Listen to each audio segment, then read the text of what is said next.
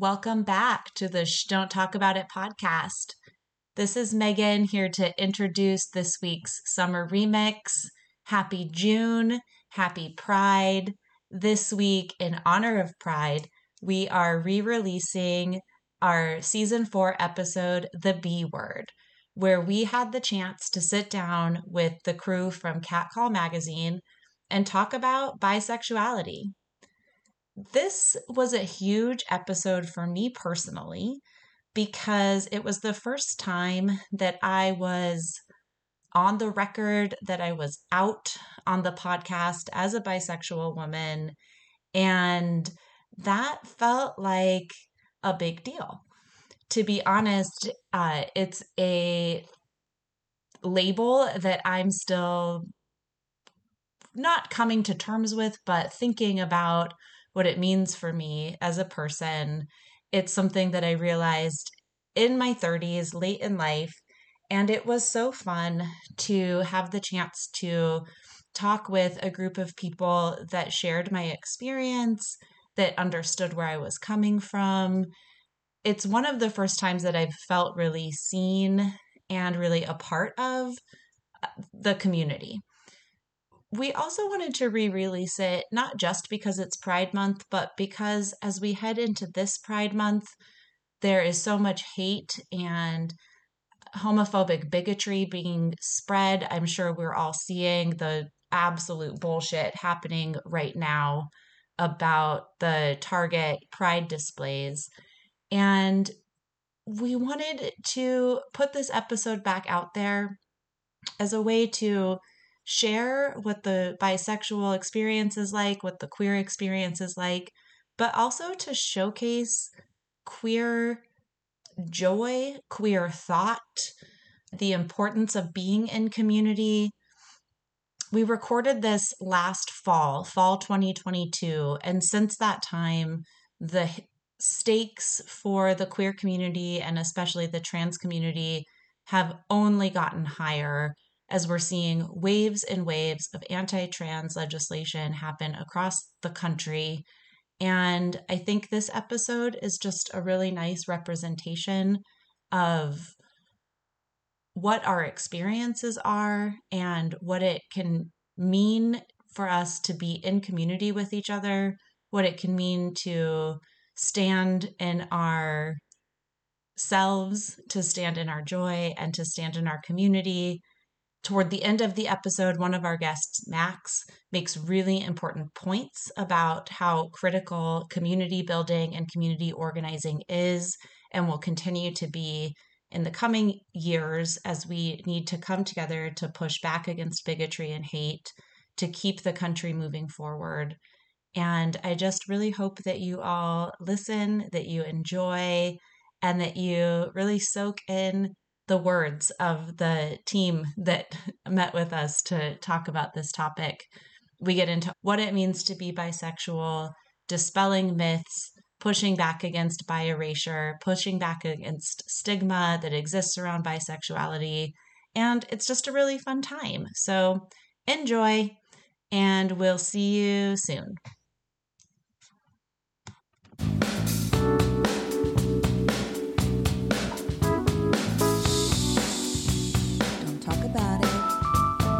Hi, I'm Raina. And I'm Megan. Welcome to the Don't Talk About It podcast, where we talk about all the things we need to say out loud but think that we can't. We're going to talk about all the things. We're going to shed light on them, we're going to embrace them, and we're going to fucking love them. So join us on this journey as we get rid of shame and start talking about it. Don't talk about it.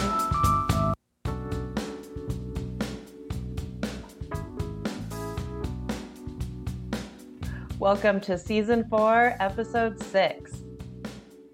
The B word. Wonder what that could be. But what do we do first? Oh. Well, before we get into any episode, we crack the claws, y'all. There we go. Cracking good. Raina's got her claw. I'm drinking a stupid protein smoothie. So, what did we talk about this week? What's the B word? Well, the B word is actually a spinoff of the L word, that show. So we talked about being bisexual.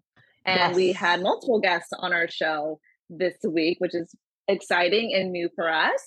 Yes, it was so fun. We had Kelsey, Emily, and Max from Catcall Magazine join us. All three of them are bisexual. All three of them had really different things to say, really different experiences. And it was just so fun to have such a deep conversation about it. I feel like it went in like all kinds of directions that I wasn't even fully expecting. Yeah, me too. And it was great. I learned a lot. And again, they were just very generous with their time and their stories, and other people shared their stories as well. You'll have to wait and listen. Yeah, that's true, Raina. I mean, I guess not to give too much away, but this is the first time that I ever fully have talked publicly about being bisexual myself, and realized as we were talking with the crew from Catcall that I've never even like actually formally come out, so to speak. So I guess this is it. But yeah, it was just really neat. And you guys will just have to stay tuned and listen. Yes. So here we are. Here is the B word. The B word.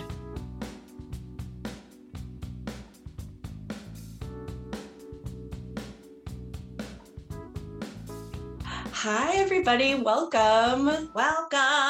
Hello. Hi. Fun to be here with you tonight. This is our first multiple guests at one time episode. Yes. We're so excited. We're excited. It's going to be a good one. We are honored to be the first. More than happy to be.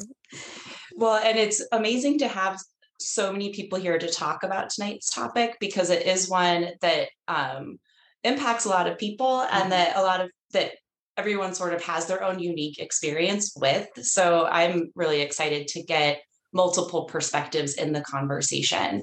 So we're going to have everyone introduce themselves in a second, but just to kind of get us going here, tonight we are talking about bisexuality and really shaping the conversation around myths associated with bisexuality, bi erasure.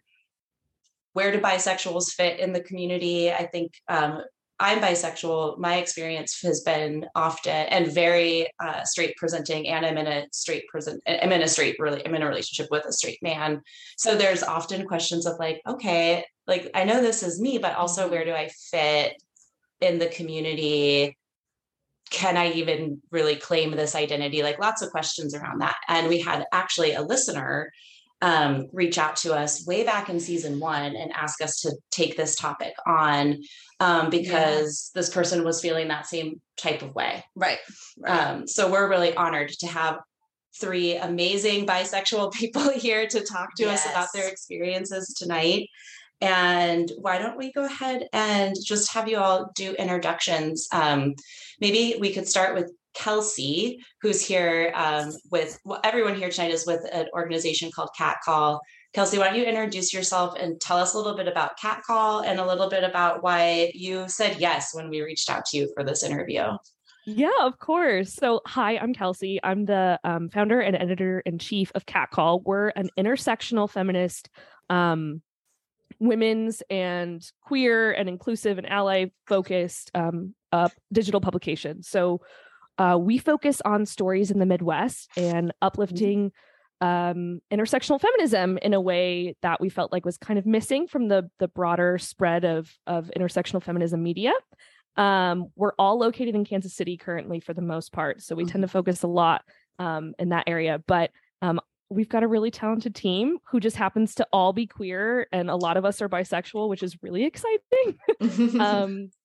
It's fun to have that kind of representation at your passion project. So yeah, maybe I'll kick it off to Emily next, if you don't mind. So I'm Emily, and I am the managing editor over at Catcall. I joined on with Kelsey about, was it 2-3 years ago now, when we both worked at a different Kansas City magazine. And yeah, it's just been a wonderful community to talk about the things that are really impacting women in the LGBT community. And it's, yeah.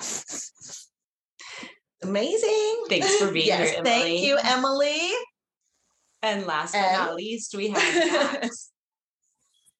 Yeah. So, hi everyone. So I'm Max Sheffield. I use they and he pronouns. So I'm non-binary and gender fluid, which I know we'll talk more about that later. Mm-hmm. So I actually first just saw in a feminist like leadership group that they needed some help with social media. So I started with Catcall doing social media, and now I'm a contributing writer with Catcall, and I do freelance like marketing and writing, as well. So. Nice. Well, welcome everybody. Thank you for coming on. This is the best crew. Yeah. I'm like, yes, here we go. So like we were saying kind of at the start, we wanted to create space for this conversation tonight to talk about bisexuality. And this is a conversation I've been actually really looking forward to having, because I have a lot of queer people in my life, not a lot of other bisexual people in my life. And so I've been like, I can't wait to finally get to talk to others. And I think part of the reason for that is that I didn't figure this out until, didn't figure it out for real and actually start dating women until my mid 30s. And so I always find myself so curious. I think we're really curious to hear your individual journeys with figuring out, how did you come to your sexuality? Was it late in life like me, where you have to sit around feeling nervous about the fact that you don't even know what to do with another woman's body? Or have you just kind of always known, somewhere in between? We would love to just have you share what your journey has been in this way. Yeah. I can kind of go first. I think, to your point, I think it's really, it's often very common that bisexual folks come out later, just because I think it's a lot easier for us to pass as straight. And I know I personally repressed a lot of my sexuality for a very long time, just because I was like, well, I like men, so I don't need to think about this other part of me that doesn't just like men, that likes a lot of other things that are out there. So it took a little bit for me to come out and to recognize that I was bi. And I know there's so many things we can talk about in this. I don't want to dive off onto too many tangents in terms of internalized biphobia or biphobia within the community. But I think just one really big stat that always stands out to me as a bisexual person is we actually make up the largest percentage of the queer community. I think I did a little quick Google, so I didn't mess this up, but I know there was a 2013 poll that found that 40% of people who identify as LGBTQ are bisexual. We are the largest section of that queer umbrella, and yet we have there's a lot of stigma around us within the community.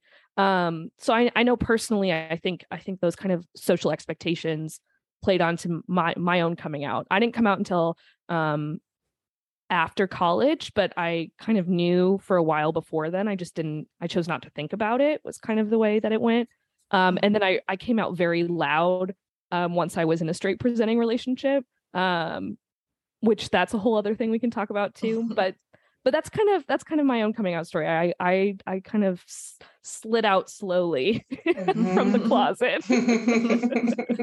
That's a funny image, and I totally get what you mean, because even once I sort of had the recognition that this was something important about me, it's not like I started announcing it. I just started talking about the women that I was dating, sort of slipping that into conversation and letting people just make of it what they wanted to.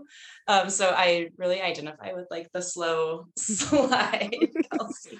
It's a nice little slip and slide out of the closet, and it gets faster towards the end, but it's you're just slowly slipping through at the beginning. I love that analogy, because then I could see that once you get into the water and you're like, I'm here. It's a huge splash. I'm out. Exactly. Yeah. I love it. Max, you were just nodding vigorously to that. Was it similar for you or different? So I feel like it was kind of different. For me, I think I realized as a teenager that I was bi, but I still kind of dated people who were assigned male.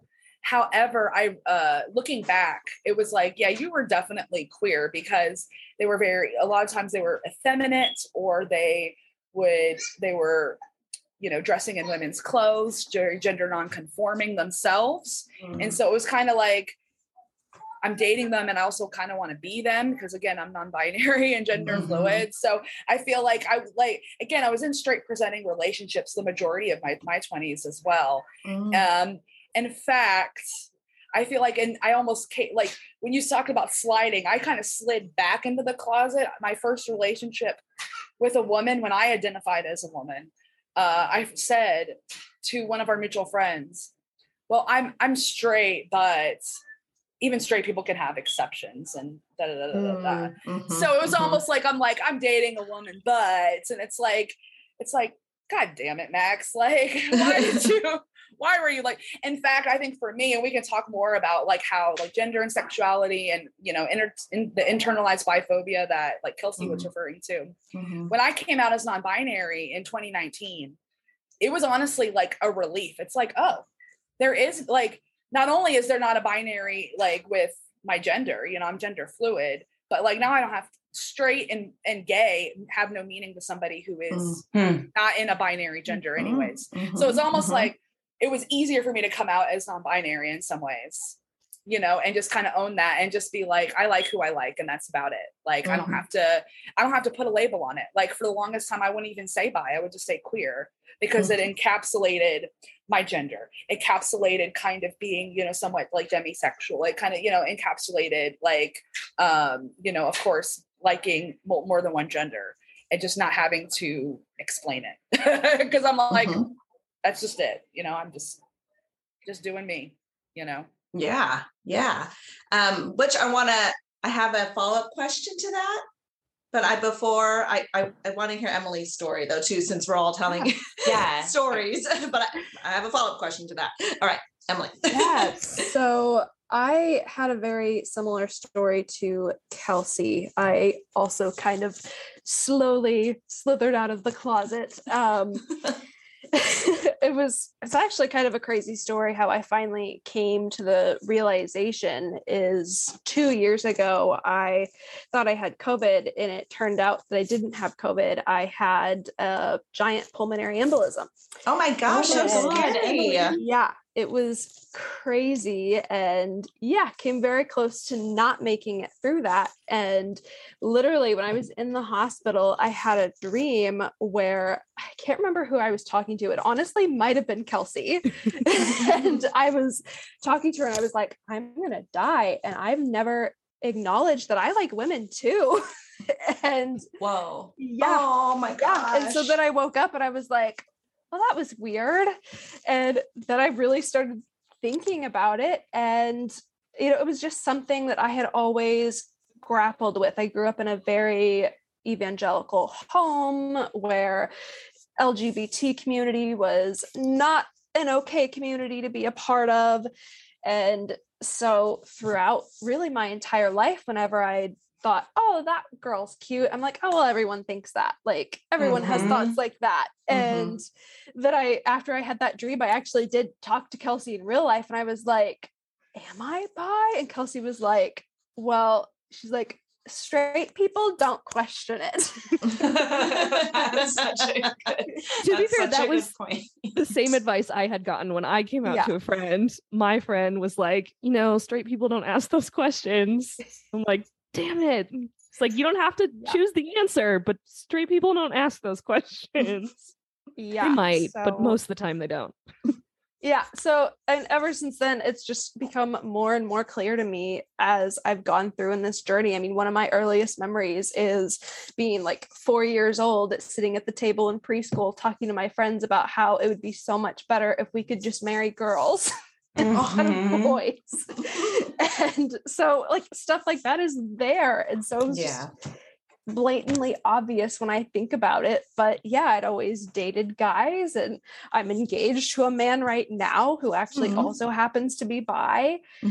And so, yeah, it's something that I've never been in a relationship with a woman. If my marriage works out, which I plan for it too, I probably never will be, but I mean, it's still a part of who I am.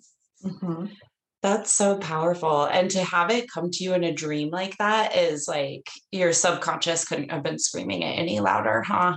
Yeah. Yeah. Absolutely. There's so many things to ask about. So many directions to go. But now that we kind of have everyone's origin story and sort of a mix of like, I always knew this always made sense to me, to, oh my God, I like girls and I better admit that before I die, and like everything in between. We've got like such a great mix of experiences here. Yes. But when Max was talking, what was sparking for you, Raina? Oh yeah. So what stood out for me is, coming out non-binary, just claiming that. So I guess this kind of leads to the question of pansexuality at that moment. Like, does that apply, or?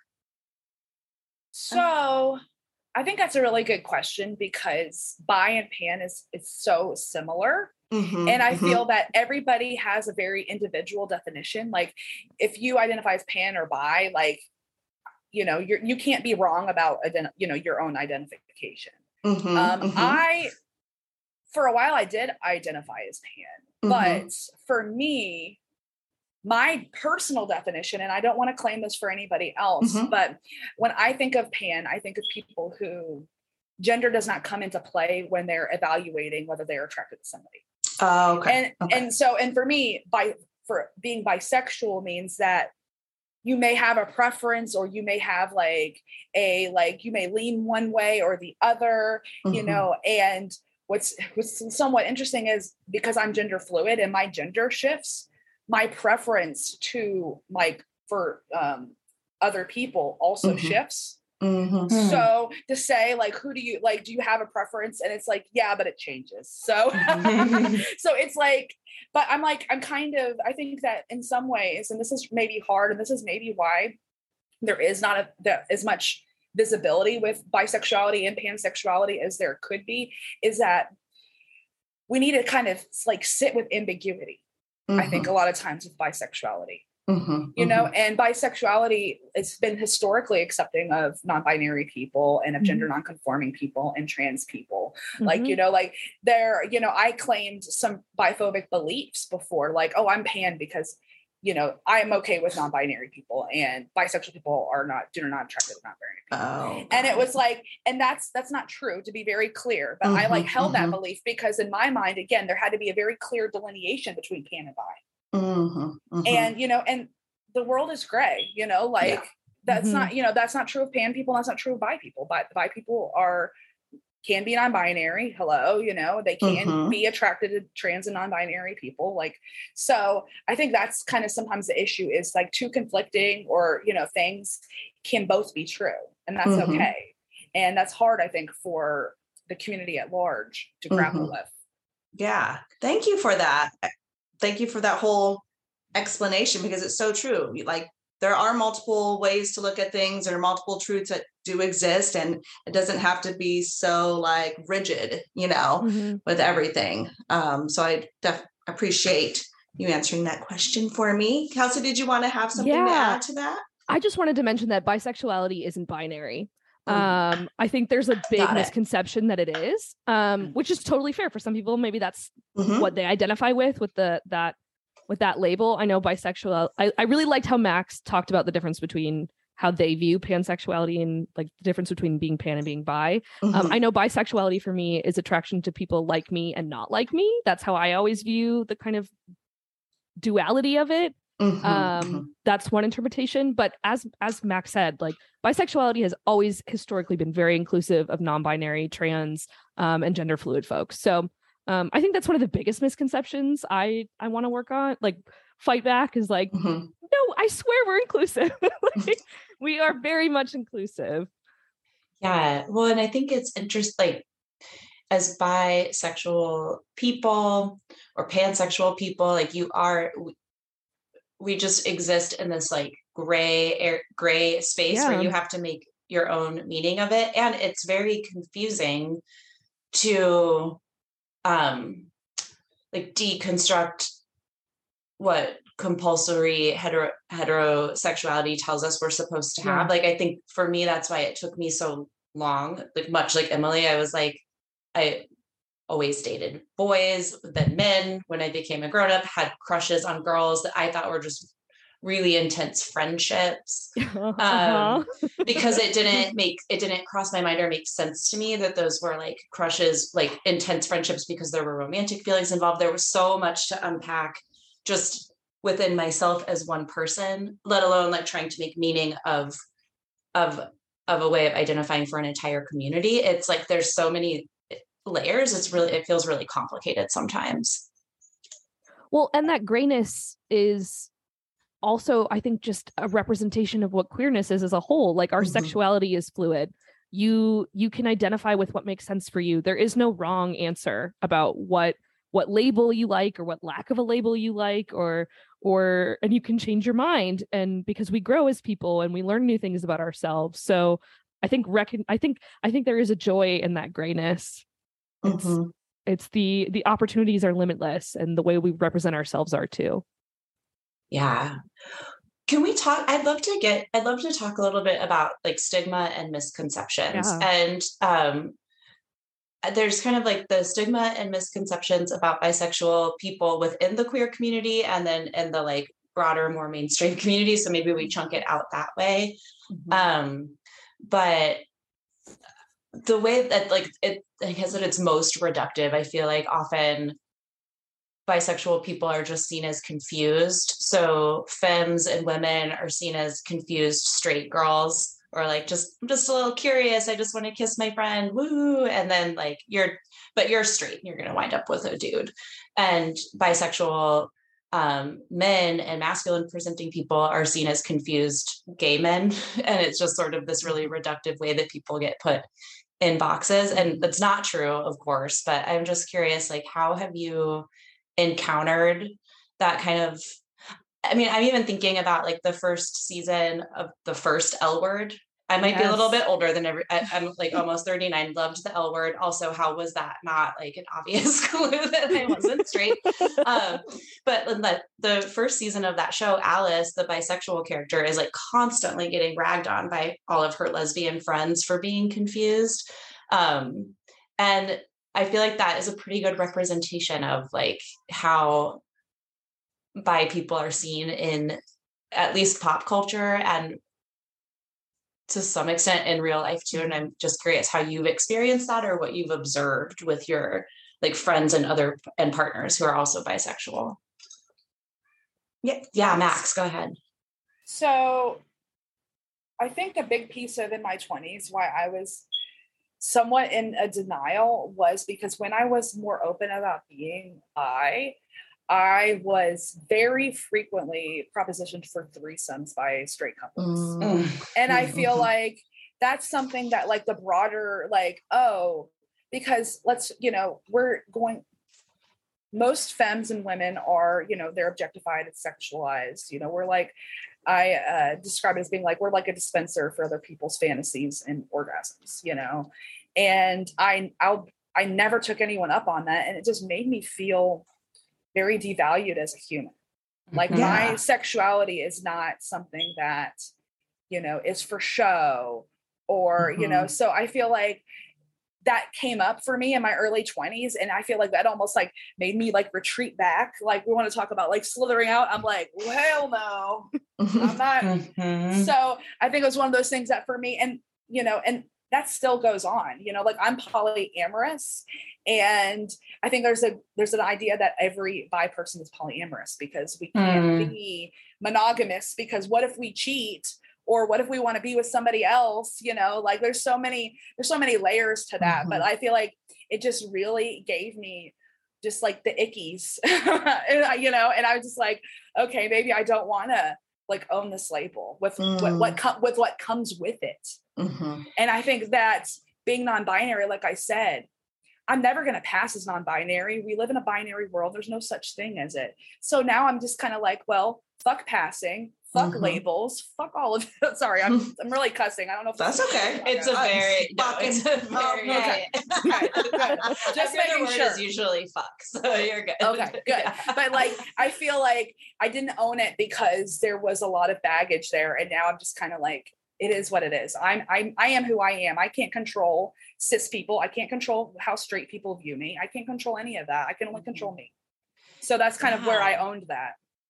Yeah. And Kelsey, your face had a big reaction. I want to see what you were thinking there. But Max, you're so right about this point. Like, it's fascinating to me that like this is an identity that frequently gets reduced just to fucking.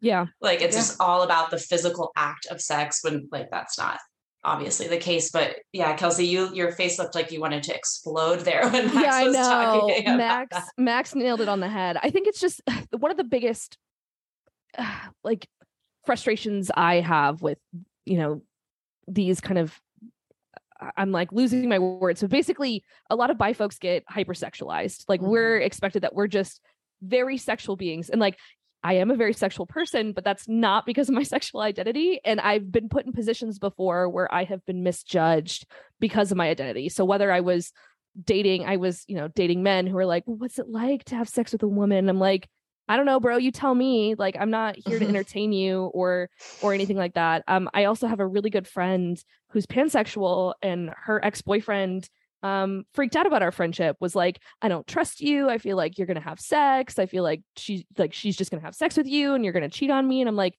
just because we're both queer doesn't mean I want to fuck your girlfriend. Like, there's just this intense expectation of how we're supposed to perform because we like everyone. So don't we want to fuck everyone? And I think that's one of the biggest frustrations for me, because I feel very sexually liberated, and it's frustrating when that's weaponized against me because it's my own choices and it's my body, and you don't get to tell me or make expectations for what I should do with it. So I got heated. I got real heated. Max was crushing it over there. I could see why. I mean, there is like this weird expectation that it's like, there's an attraction, which is obviously more like sex is like an act, you know, but there's so much more involved in being attracted to somebody and wanting to be with them, share space with them. So it's like, so I could see why it could be upsetting, and I could see why you would draw back and like, I don't want to claim it because I don't want to hear the shit, you know, from everybody. But I love your take on it, Max, that it's just like, fuck it. You know, I can't control everybody else, but I got to live my life. I got to do what's right for me. And this is it, you know, and I'm glad that you got there. Yeah. Emily, I think you mentioned that your fiance is also bisexual. Yes. And Max, you had also mentioned before we started recording that when you date men, you pretty much exclusively choose to date bi men. So I know that like nobody here can speak for bisexual men. We don't have one necessarily on the podcast, but I'm wondering if I do feel like there's certainly stigma for women and femme presenting people who are bisexual. And I suspect that stigma is like tenfold for bi men. And I'm just curious if you can share what you've observed in friends or loved ones as like they navigate the world as bisexual men. Like, what is the bullshit what's the narrative that they have to deal with? If for women, it's like this over sexualization, will you be my unicorn and my threesome kind of bullshit? Like, what's the flip side of that for men?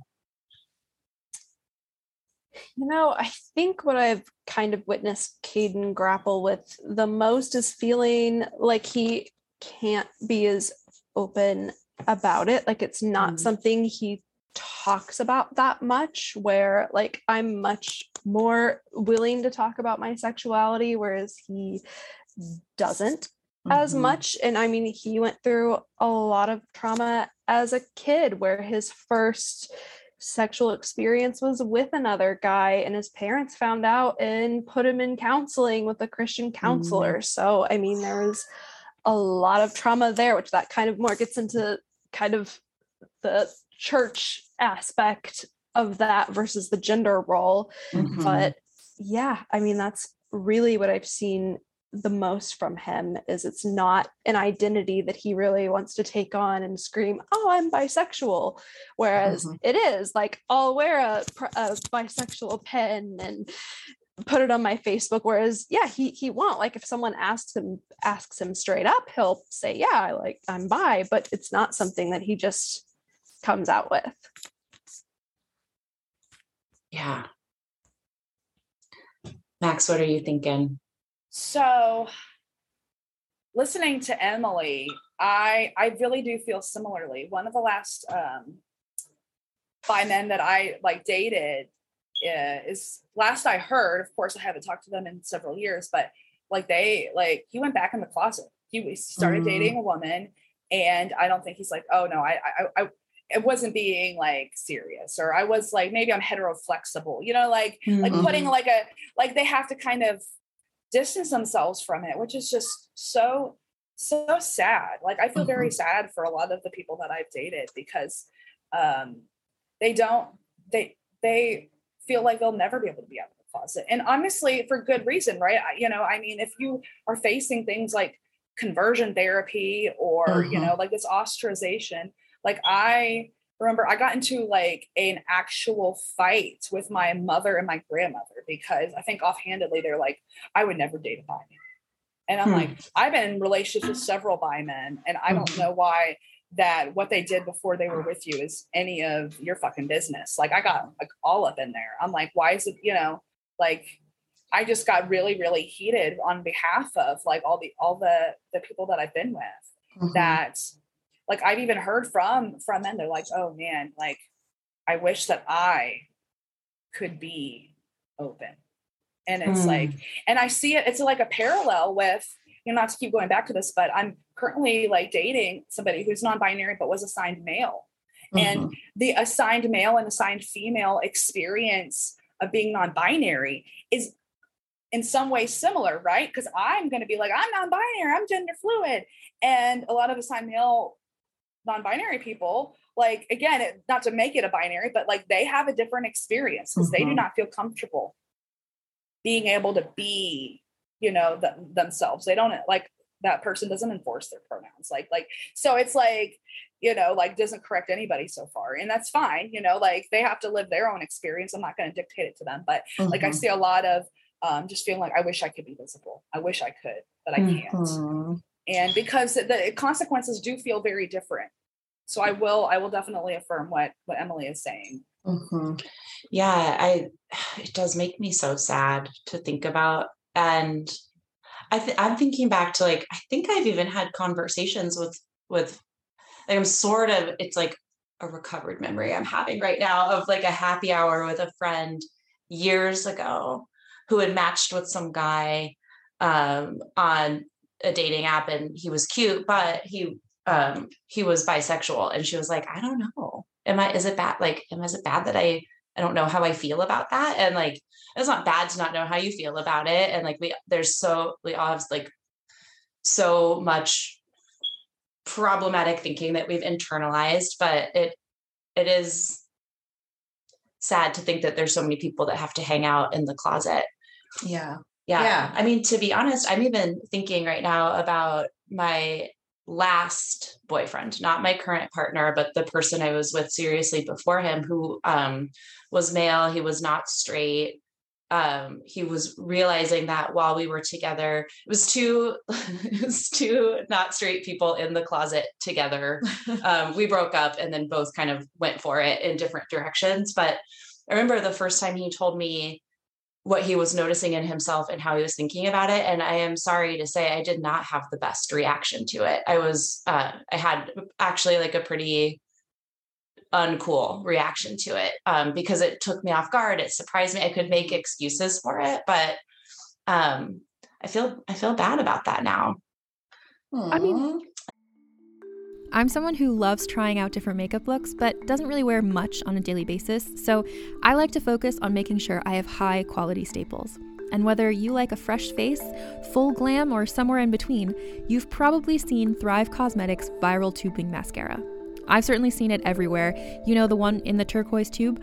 So that mascara, along with all of Thrive Cosmetics beauty products, are certified 100% vegan and cruelty-free, which I look for in makeup, and they've got excellent quality to match. And something I didn't know from all the mascara videos I've seen is that for every product sold, Thrive Cosmetics donates either that same product, another product that is needed more, or a monetary donation. They've worked with over 500 nonprofits to help with a wide range of causes like supporting cancer survivors, people experiencing homelessness, education access, and so much more.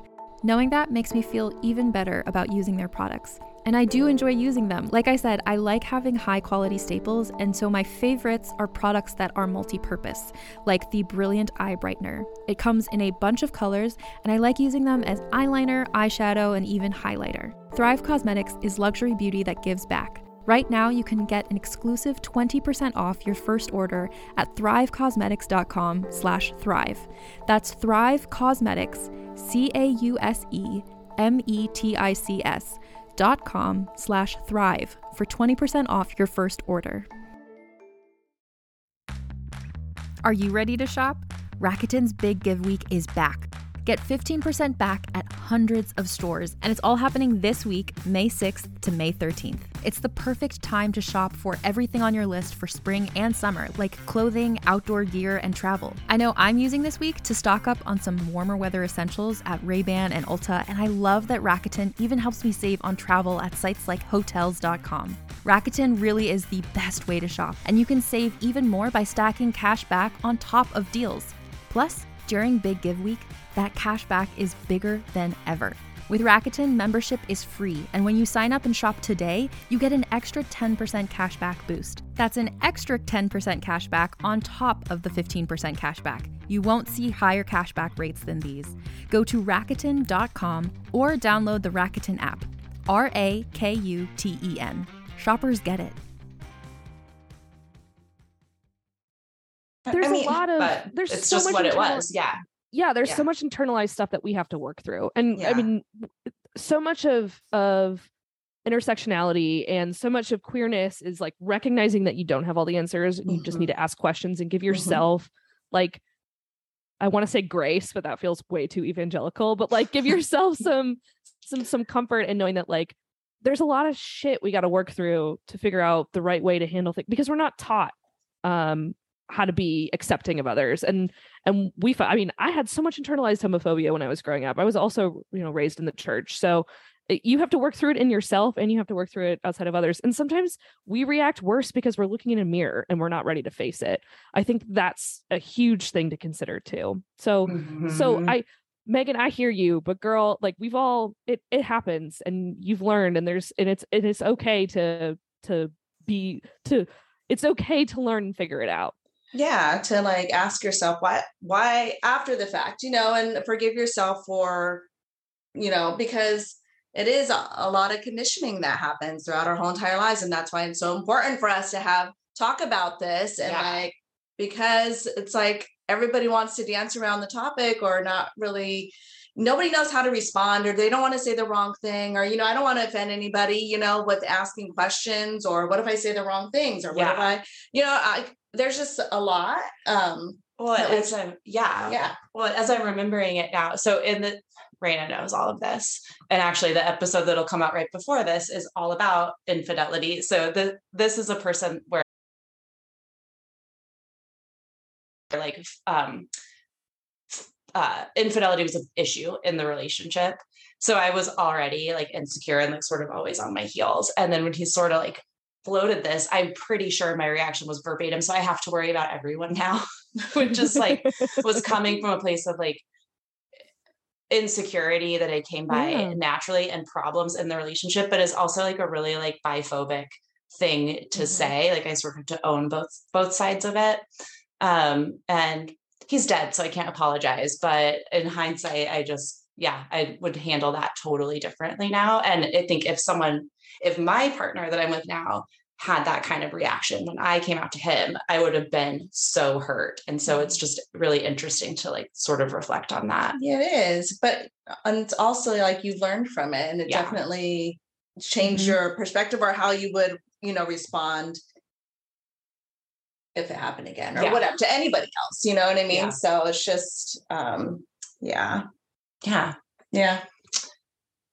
Internalized bullshit, man. Yeah. Thank you for sharing. Thank you Well, for sorry being to vulnerable. listen to my like processing this as I'm like, it came to me as a recovered memory. I was like, oh shit, like Joseph and I had that conversation like 7 years ago. I can't believe I'm just remembering it. Yeah.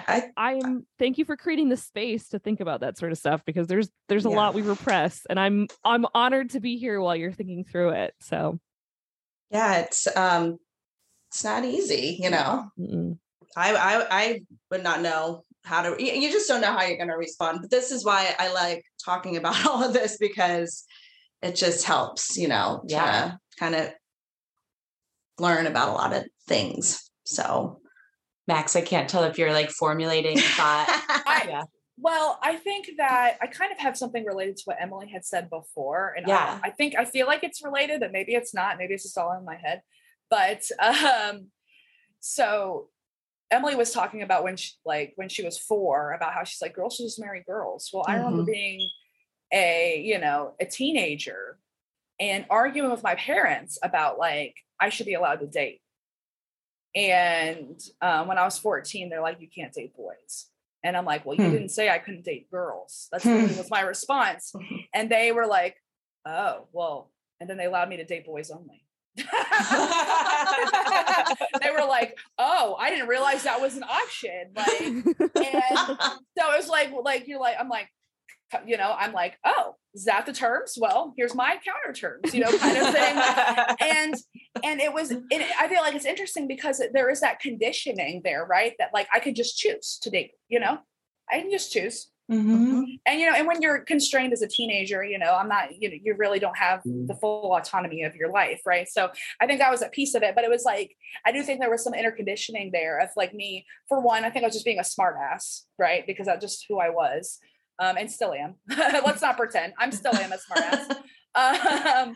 But yeah, it was like, yeah, I could just choose who I date, you know? And like that means I'm straight if I choose to date boys and I'm a lesbian if it, you know what I mean? Or like I'm gay if I choose to date girl, which is obviously not true, but like, yeah, it's like this conditioning, right? That it's a lifestyle choice, you know? Yeah. Oh my God. So I think that's internalized, you know, as a teenager, but yeah.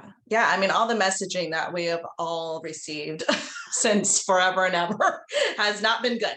So this is all like literally just deconstructing and unlearning so much stuff and phobias, and like, it's hard to like switch that in your brain, or that's like, so I think just allowing everyone their space to like go through it. And I'm going to use the word grace, because I think or compassion. Compassion. That's compassion a little better. Yeah. Just because we all need that, you know? Like, yes. Just, you know, have patience with one another and compassion. Be, you know, people are unlearning all this shit that society has told everyone for fucking ever, you know, and the ones that really needed to talk about it didn't feel safe to talk about it. So well, and there's no perfection in activism or in intersectional conversations. Like, you're not going to get it right the first time. You also might not get it right the second time, but as long as we're trying to figure it out and learn, I think it's really important to recognize that, because I know as a feminist I struggle with that. I'm like, I need to be the perfect feminist. It's like, that doesn't exist. You're going to fuck up a lot. It's just all about overcoming it and working through it and constantly learning and constantly admitting you're wrong. So yeah, I think the more we talk about it, the better, the closer we get to understanding each other. Yeah. Do you feel oh, go ahead, Max. Yeah, go ahead. I just wanted to respond quickly to Kelsey. I feel like right now, my realization was, once I feel like I have like arrived, or like I'm at a place that like, oh yeah, I get it. That's when I don't get it. And that's when I really fuck up. Like, right. Like, I'm like, I get it. I'm anti-racist. I'm this and that. No, because now you've gotten too comfortable, and now you're like leaning on your privilege. So it's almost like, if you keep that beginner's mind of like, I'm learning and I will never stop learning. I feel like that's when I'm in a good, like, humble place where I need to be. And that's true of like with anti-racism, of like the LGBT, ableism, like all of those pieces of like that intersectional conversation. It's like, you have to keep that mindset that you will never arrive. You'll never get it completely right. Mm-hmm. Yeah. And I love that mindset, like being in a place where admitting, okay, I was wrong, like that's okay for people to do and say, like so many people are so like, they don't want to admit they're wrong, or they're very prideful, or they're scared to admit that they were wrong. But like, it's okay. This is how these conversations are going to happen, and you may offend somebody, or you may, but if you come from a place of wanting to understand and wanting to learn, then how other people respond to you, that's up to them, right? You have no control over that. But if your intent is good, and if you're wrong, then just admit that you're wrong, I'm sorry, I didn't know, but now I know, and I appreciate you explaining that to me, Yes. That's kind of like where I like to be. So, were you going to say something? Well, yeah, when Max was talking about the sort of like perfectly teenaged response of like, I'll just choose to date girls then, which I like love the image of that. I was a smart mouth like that too. But your point about like it not being a choice, growing up, I'm almost 39, Raina is 41. So we grew up in the 80s and 90s, like the first like openly gay person that I think existed in our pop culture was Ellen. Like so much of the narrative was around quote unquote lifestyle choice. I think it's why we needed like Born This Way as a song. And I just wonder, like, is that changing now for young people that are growing up now in this culture, or is it really region dependent? Because like I have also spent half my 20s, all of my 30s, now going into my 40s in Oregon and California. So I don't feel like we're a good representation of the culture that like most young people are exposed to. And I'm just wondering, like, how are these narratives changing, and are they changing? Yeah, I can speak to some experience around that. So I'm 28. And so I feel like there's much better representation of queerness in media. This is the silliest comparison like ever, but my favorite show when I was in like middle school and high school was Gossip Girl. And I fucking loved that show. It's trash, but I loved it. I fucking love it too. Good. Thank you, Raina. I'm so glad you get it. And they did a remake, right? They did. There was one gay character. There was one gay guy, and they did a remake, which I haven't watched. But literally, I feel like 80% of the new cast is queer, and just that stark comparison to me is queer, and it's a diverse cast. And I was just like, "Yo, what the fuck? Like CW does that now? Like, excuse me." I know. So have you seen it though? I haven't watched it. Oh, you said you haven't seen it. I haven't watched any of it, but so maybe not the best comparison, but of course I'm over here like thinking about Gossip Girl for some reason. But I feel like I feel like queerness has been a lot more accessible for younger generations. And I do think that's true. I mean, I can only speak on behalf of my own experience, but I do know friends with children or friends with younger siblings who come out much younger and feel comfortable coming out much younger, who have classmates who are out. I have a good friend with their kid is like 10, 11 years old and they're out as non-binary because they feel comfortable doing that. So I have a lot of hope for future queer folks because it feels like there's more than just Ellen out there to show you what queerness looks like. Yeah, it's so much more accessible, just as with a lot of things because of social media, I mean, it's helped with mental health, like mental health awareness is like, it's so much more accessible than it was, for us as kids, for sure. I mean, I know, my niece's friends, she's 11 and they're speaking about being non-binary, you know what I mean? So I'm like, I would have never known what that even meant when I was 11 years old, Yeah. Like, it's just, I think it's only can get better compared to how it used to be. But yeah, obviously there's still a lot of work to be done. But just, for my 11-year-old niece to like have friends that feel open to discuss that and know what that means. Like, I think that's amazing. Real different than it was Real in the different. 90s. Let these old grannies just tell you. Oh hush. Oh hush. I agree with the hope piece. I think it's really neat. And I not to sound like an old person, but I think the internet and social media has a lot of handle on that, because I think one of the most important pieces of surviving with your queerness is community and finding people who support and love you. And I think our access to people who don't live in our neighborhood, or who, live in other places, or are further away through the internet and social media, makes it easier for people, in my own experience, I think. Absolutely. I mean, we're all connecting here. Emily? Yeah. So to add on to what Kelsey was saying about, community, I feel like, when I was coming out 2 years ago, a big thing that was really helpful for me was TikTok. TikTok figured out that I was gay way before I did. Your algorithm, you're not the only one whose algorithm figured it out.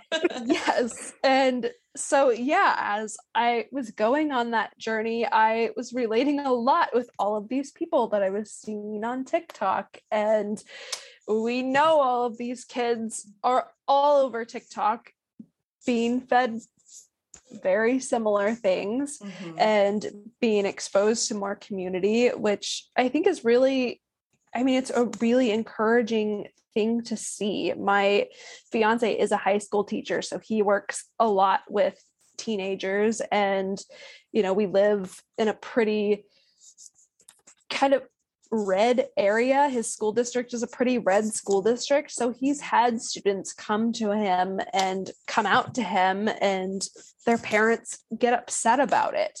And whereas that part is a little more negative and a little more, trying to think of the right word,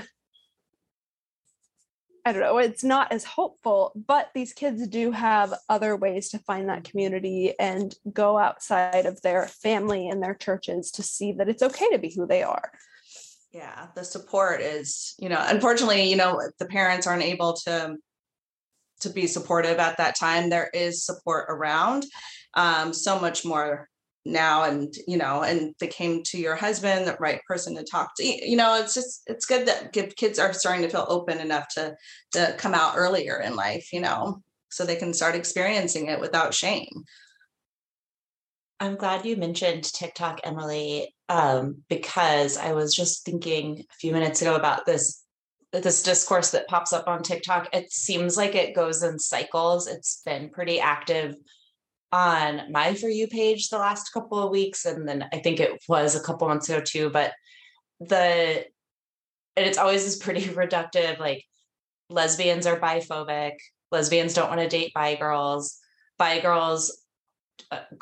women don't know how to approach lesbians, like there's this weird sort of like niche infighting that happens in the community on TikTok. I'm not so sure that it's 100% representative of life outside the internet, but it is part of, again, like the stigma and the myths that exist. And I wonder, is that showing up on anyone else's FYP? Am I just toxic? Do you encounter this out in the world? And what do you think of that sort of little fight that plays out in the community? Yeah, you're not at all toxic. I think that's a representation of biphobia. And I think it also feeds into like Gold Star lesbians. Like, I don't know if you know, like the tiers of lesbians. Gold Star lesbian is a lesbian who's never had sex with a man. So I think there's also a level of that within the lesbian community. I think I wish I knew what the cause was. I mean, I wish I knew why people were biphobic. I think it feeds back to some of those same pieces of like, well, you just have more options than I do, so fuck you. Or I don't know, like, I don't want to be with a girl who doesn't know anything, whatever that kind of looks like. And I also think that's that sort of stuff we internalize and we get scared about. Like when I was out, I'd only dated guys, and I came out in my 20s. So I was like, I'm so scared to date women. I don't know what the fuck I'm doing. Like, I love the idea of pussy, but I don't know what the hell to do with it. Like, I just, this kind of like, I feel like I'm starting over. Like I'm an adult, but I feel like I'm a teenager again, because I don't know how to kiss a girl without being an idiot. And I think some of those fears get wrapped in and projected. But I do see a lot of that, and I agree it comes in cycles. But I think the one thing that is more hopeful, I know we keep going back to that, is I see a lot of pushback every so often of like, you got to stop that. But like biphobia is not cute. It's not. It's not fun. It's not quirky.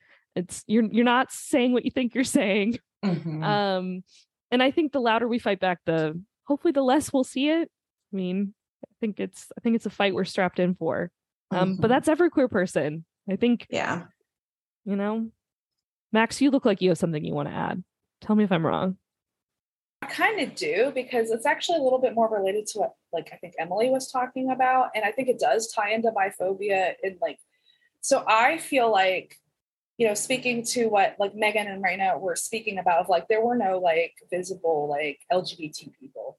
And the problem is there was, right? Like we've been around forever. And I'm not talking about just non-binary and trans people or just bi people or just gay. Like, you know, like we could talk about all people through history, like Oscar Wilde and Alan Turing and, you know, all these like, you know, all these people throughout history have been in the community, but they have been systematically erased. And like, I want to use a really like example from, because you talked about like Ellen, like think about like Freddie Mercury. Freddie Mercury, a lot of people don't realize, and I didn't realize until social media, right, that Emily was referring to, Freddie Mercury was bi. He flat out said in an interview, I like to date women, but I prefer to have sex with men. That's a split attraction, like bi, you know, like romantic, you know, like homosexual, but like that in those frame of mind, that would have been considered bisexual, right? Yeah. So like, but he's not considered a bi icon, right?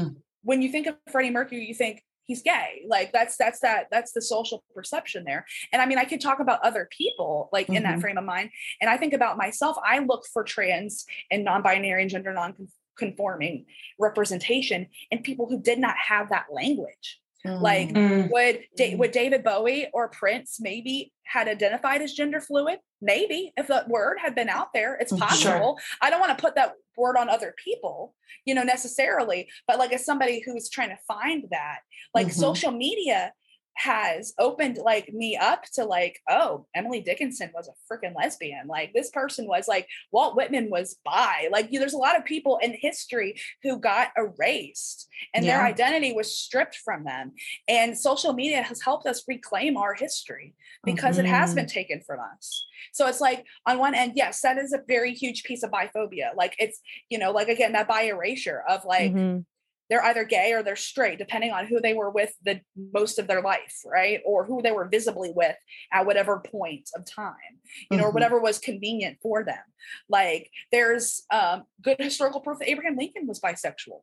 Like he shared a bed with a man. Like, like again, you'll never hear that in your, you know, in our like history classes, right? Because that changes our perceptions of some of these people. But like, you know, it's important that like that social media has given us this oral history, you know, like there's still people alive during Stonewall, you know, that we need to keep some of that, those, you know, there were like trans men from like the 1920s. You can find pictures of them. Like, so I feel like, you know, just to speak of the whole community, like that stuff has always been there. And you're right. It hasn't been visible and that is changing. But like, I think it's also just as important for us to look back at our forebears and be like, this is what they, you know, they had a different world. Maybe they couldn't be out, or maybe they didn't have the language that they do now, you know? So for whatever reason, maybe a trans man had to like, be like, I'm a butch lesbian or whatever the case was. I'm not, you know, I'm not talking about anyone specifically there, but like,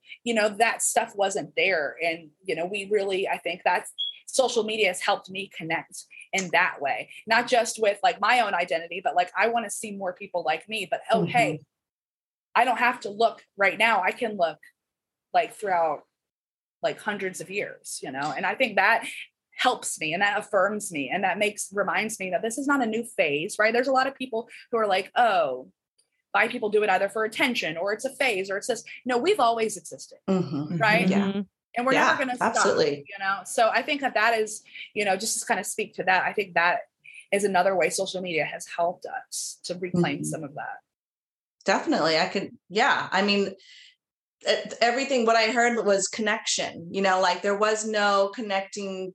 Everything back in the day, you didn't see anything. What you saw was on TV or in the news. Like you didn't have access to, so unless you were in the community, unless you knew somebody, like, where are you going to find this? The internet didn't exist, so it's just kind of like, so now you have access. And if you want to learn and, learn about history, I mean, definitely it's been around for a very long time, it's not a new thing, people, it's just, we're just talking about it a little bit more openly. And I think the more people talk about it, and I think that's why it's changed so much throughout history of the terminology, and because you're finding that this offends me, so can we change the terminology that fits for this person, or, what I mean? Because as people talk, they're gonna find out more and more about each other, or how they want, how they present themselves and everything like that. And so I think everything is just like trying to, so it's not offensive, like you're not have to fit in like one box, But I love that point, and also the idea of like bringing the full truth, the full humanity of people back into the story, like parts of these historical figures or celebrities from the past or whoever that had to be hidden, like can now just be known and it can be celebrated. And I think it's really beautiful to be able to consider someone as the full person they were, and have access to that full story. They didn't get that in life, but like some of these, especially like some of the great artists that you were mentioning, Max, like we can appreciate them as the full person they were in the retelling of their story. That's really cool.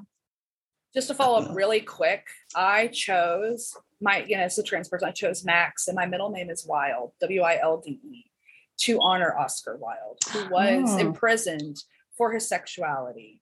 And damn, I didn't know that.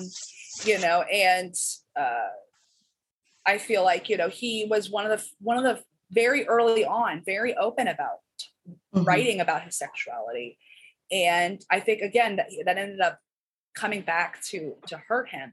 But like, I feel like, again, I want to connect to my queer forebears. And I think that was a way I could do that. So one thing I want to add too, I mean, we're talking about how I think it's important to note that all of these things we don't know is because they were actively erased from us. Like it was with violent intent to withhold that information. And so it is going to be a fight to uncover this, and it's going to be a fight going forward. So I don't know. I just wanted to, like, recognizing this and feeling empowered by our own past and history is an act of radical. It's radical in itself, just because you're unpacking so much that's been built to stop you.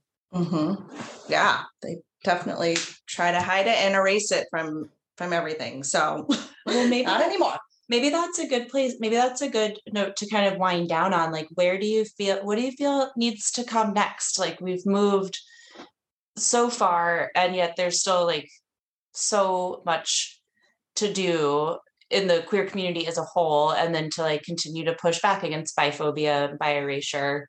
Like, what do you think's next? What's getting you excited in your activism? What are you thinking about these days in that regard?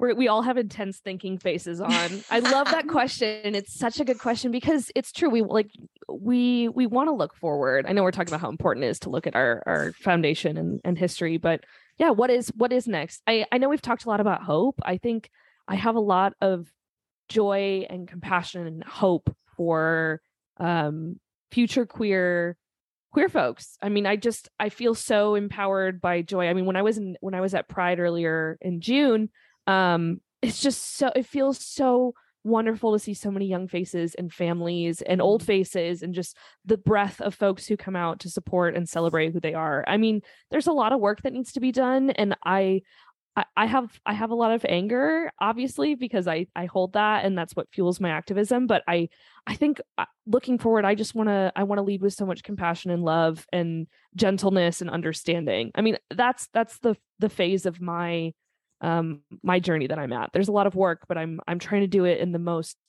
soft and supportive yet strong way. If that kind of just juxtaposition makes sense at all. Absolutely. But yeah, that's where I'm sitting. Yeah, to kind of go off of what Kelsey was saying about going with the future generations. I mean, I have two little nephews, one that's 2, almost 3, and another that's getting ready to be 6. And I plan to be totally open with them about my sexuality and try to teach them, because I mean they're growing up in a really small Missouri town where they're probably not going to meet a ton of LGBT people. And so just to try and teach them and show them who I am and who other people are is really kind of what I am really looking forward to over the next few years as they get older and are able to understand those parts of me. I love that. Yeah. I was just thinking about my little niece who was just born, like same thing. Yeah. And she lives in a town in Arizona, a conservative place, like just hoping she gets to have access to all the things she deserves. Yeah. Yeah. Our own visibility is empowering to others. Like I think I often don't give that enough credit of just being your true self and showing people that you exist in itself can be empowering for others. Yeah, absolutely. And comforting to somebody who wants to do the same and they feel okay to do that now. I think that's huge. Max, what about you? So not to be a Debbie Downer. So be one. Do it. We love it. I'm gonna turn up on a high note at the end. Okay. I promise. All right. I'll try to. But with Roe versus Wade overturned, and we're looking at Obergefell and we're looking at Lawrence v. Texas is potentially next, both specifically targeting the LGBT community. So I feel like we really do need to have a very long-term vision because they think that these things are just going to go without a fight. And they're not, right? And I feel like because we're facing these severe attacks, like Missouri, for example, was trying to ban HRT for adults up to 25 years old. So you can buy a gun, but you can't take a estrogen or testosterone, Thanks, Missouri. They didn't pass it, but like it's coming, right? We need to accept that is a very real possibility. I think that this immediate danger, I'm really hoping is going to really breed this new wave of immense like solidarity and bi people will hopefully, and like trans people who, often are kind of sidelined in the LGBT community.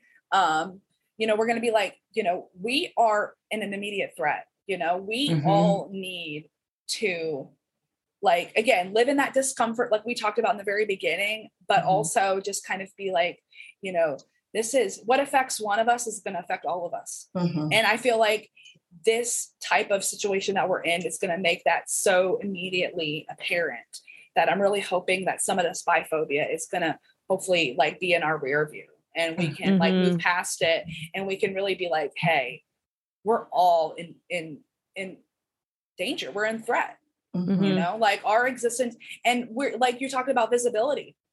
I am going to keep on telling my story no matter what. Like that is always going to be something I do. Like that's partially why I chose the name that I did, because I'm like, I'm not going to be erased. I refuse to be erased. That is not going to happen. That's not an option. So, and I think that that's what they want. They want people to be like, oh, you're going to do X, Y, Z. Well, I'm going to go back in the closet. And that's just not ever going to happen. And there's a lot of people that feel the same way. And so I think that is where we need to be, is not only is this visibility empowering the others, but it's the guardrail. It's like, no, You don't get to push me back into the closet. I am here. I'm not going away. I will always be here. We were always here to begin with, right? You know, to go back to that historical perspective. So I think that, you know, it's just, we're hitting a really big, I think, watershed moment. And I think that is going to be really exciting to see. It's going to be scary in some ways, but it's going to be also exciting because there is a lot of changes, and this kind of come from younger generations. So, yeah. Oh, thank you for bringing us home on that point. Yeah. It is really like speaks to the moment we're in now. And yeah, it's kind of time to get past the stigma and the phobia and the community infighting, because there's much bigger fights to have with people that don't want us to exist. So I just really appreciate you like bringing it home to that, Max. There's just way too much at stake. Yeah. There's too much. Yeah, definitely. I mean, as far as the community has come to now taking things back or taking things away, like, what the fuck? Like, yeah. Seriously. So. Literally, yeah, just what the fuck? Yeah. I think that's the closer, right? What the fuck? What the fuck? Well, and I also just, I appreciate having the three of you so much. I appreciate you taking us on the arc of like, don't ask me to be your unicorn. Like, this is not just about threesomes and sex, all the way to the really important history and the political activism that's needed now in this moment. And we're so grateful to have you on. Where can our listeners find you? Where can they find Cat Call? How can they get involved with your work if they want to? Yes. Love to hear it. Thank you for having us too. I know you said thank you for having us, but it's just amazing to be able to talk with you and hear your experience, Megan, and Reina, to hear your insight also. I think it's really valuable. So thank you. Thank you. Yeah, you can find Cat Call at Cat Call Mag. That's MAG like magazine. I'm from Minnesota, so my vowels sound ridiculous. I'm sure you'll share out what the actual link is. We'll put it in the show notes. Yes. catcallmag.com. And we're on a host, like a bunch of different social media platforms too. Gosh, that makes me sound so old when I say it like that. But find us on Facebook and Instagram and Twitter. We on our About Us page, you will find all three of our bios with links to where to find each of us also. That way you don't have to listen to us read them all out unless you want to. Max and Emily, I won't stop you. Do any of the three of you have any projects connected to Cat Call or otherwise that you want to plug, or any place that you want us to send people to see your work? Or is Cat Call the best place to send folks for them to access your work? Shamelessly plug away if you have things you want to draw attention to. So I do some side stuff, and like I already talked about my middle name. I actually named my solo writing projects Max, MAX, Wilde, WILDE, just like Oscar Wilde stories. So that's where you can find me socially on all the things. Perfect. But I do try to talk about how being non-binary affects like my own like writing and my own perspectives, and like how bisexuality and neurodivergence. So I do try to bring all of that into what I do, because I think that you can't separate people. You know, I'm not a box to set stuff aside. So amazing. But yeah, we don't come in pieces. It just don't work that way. Emily, what about you? Where do you want to be found? Anything you want to direct people to? Sure. So if you ever find yourselves in Kansas City and want to know what to do, I'm the digital editor over at In Kansas City magazine. So nice. You can find a lot of guides for food and just fun stuff to do at inkansascity.com. Very cool.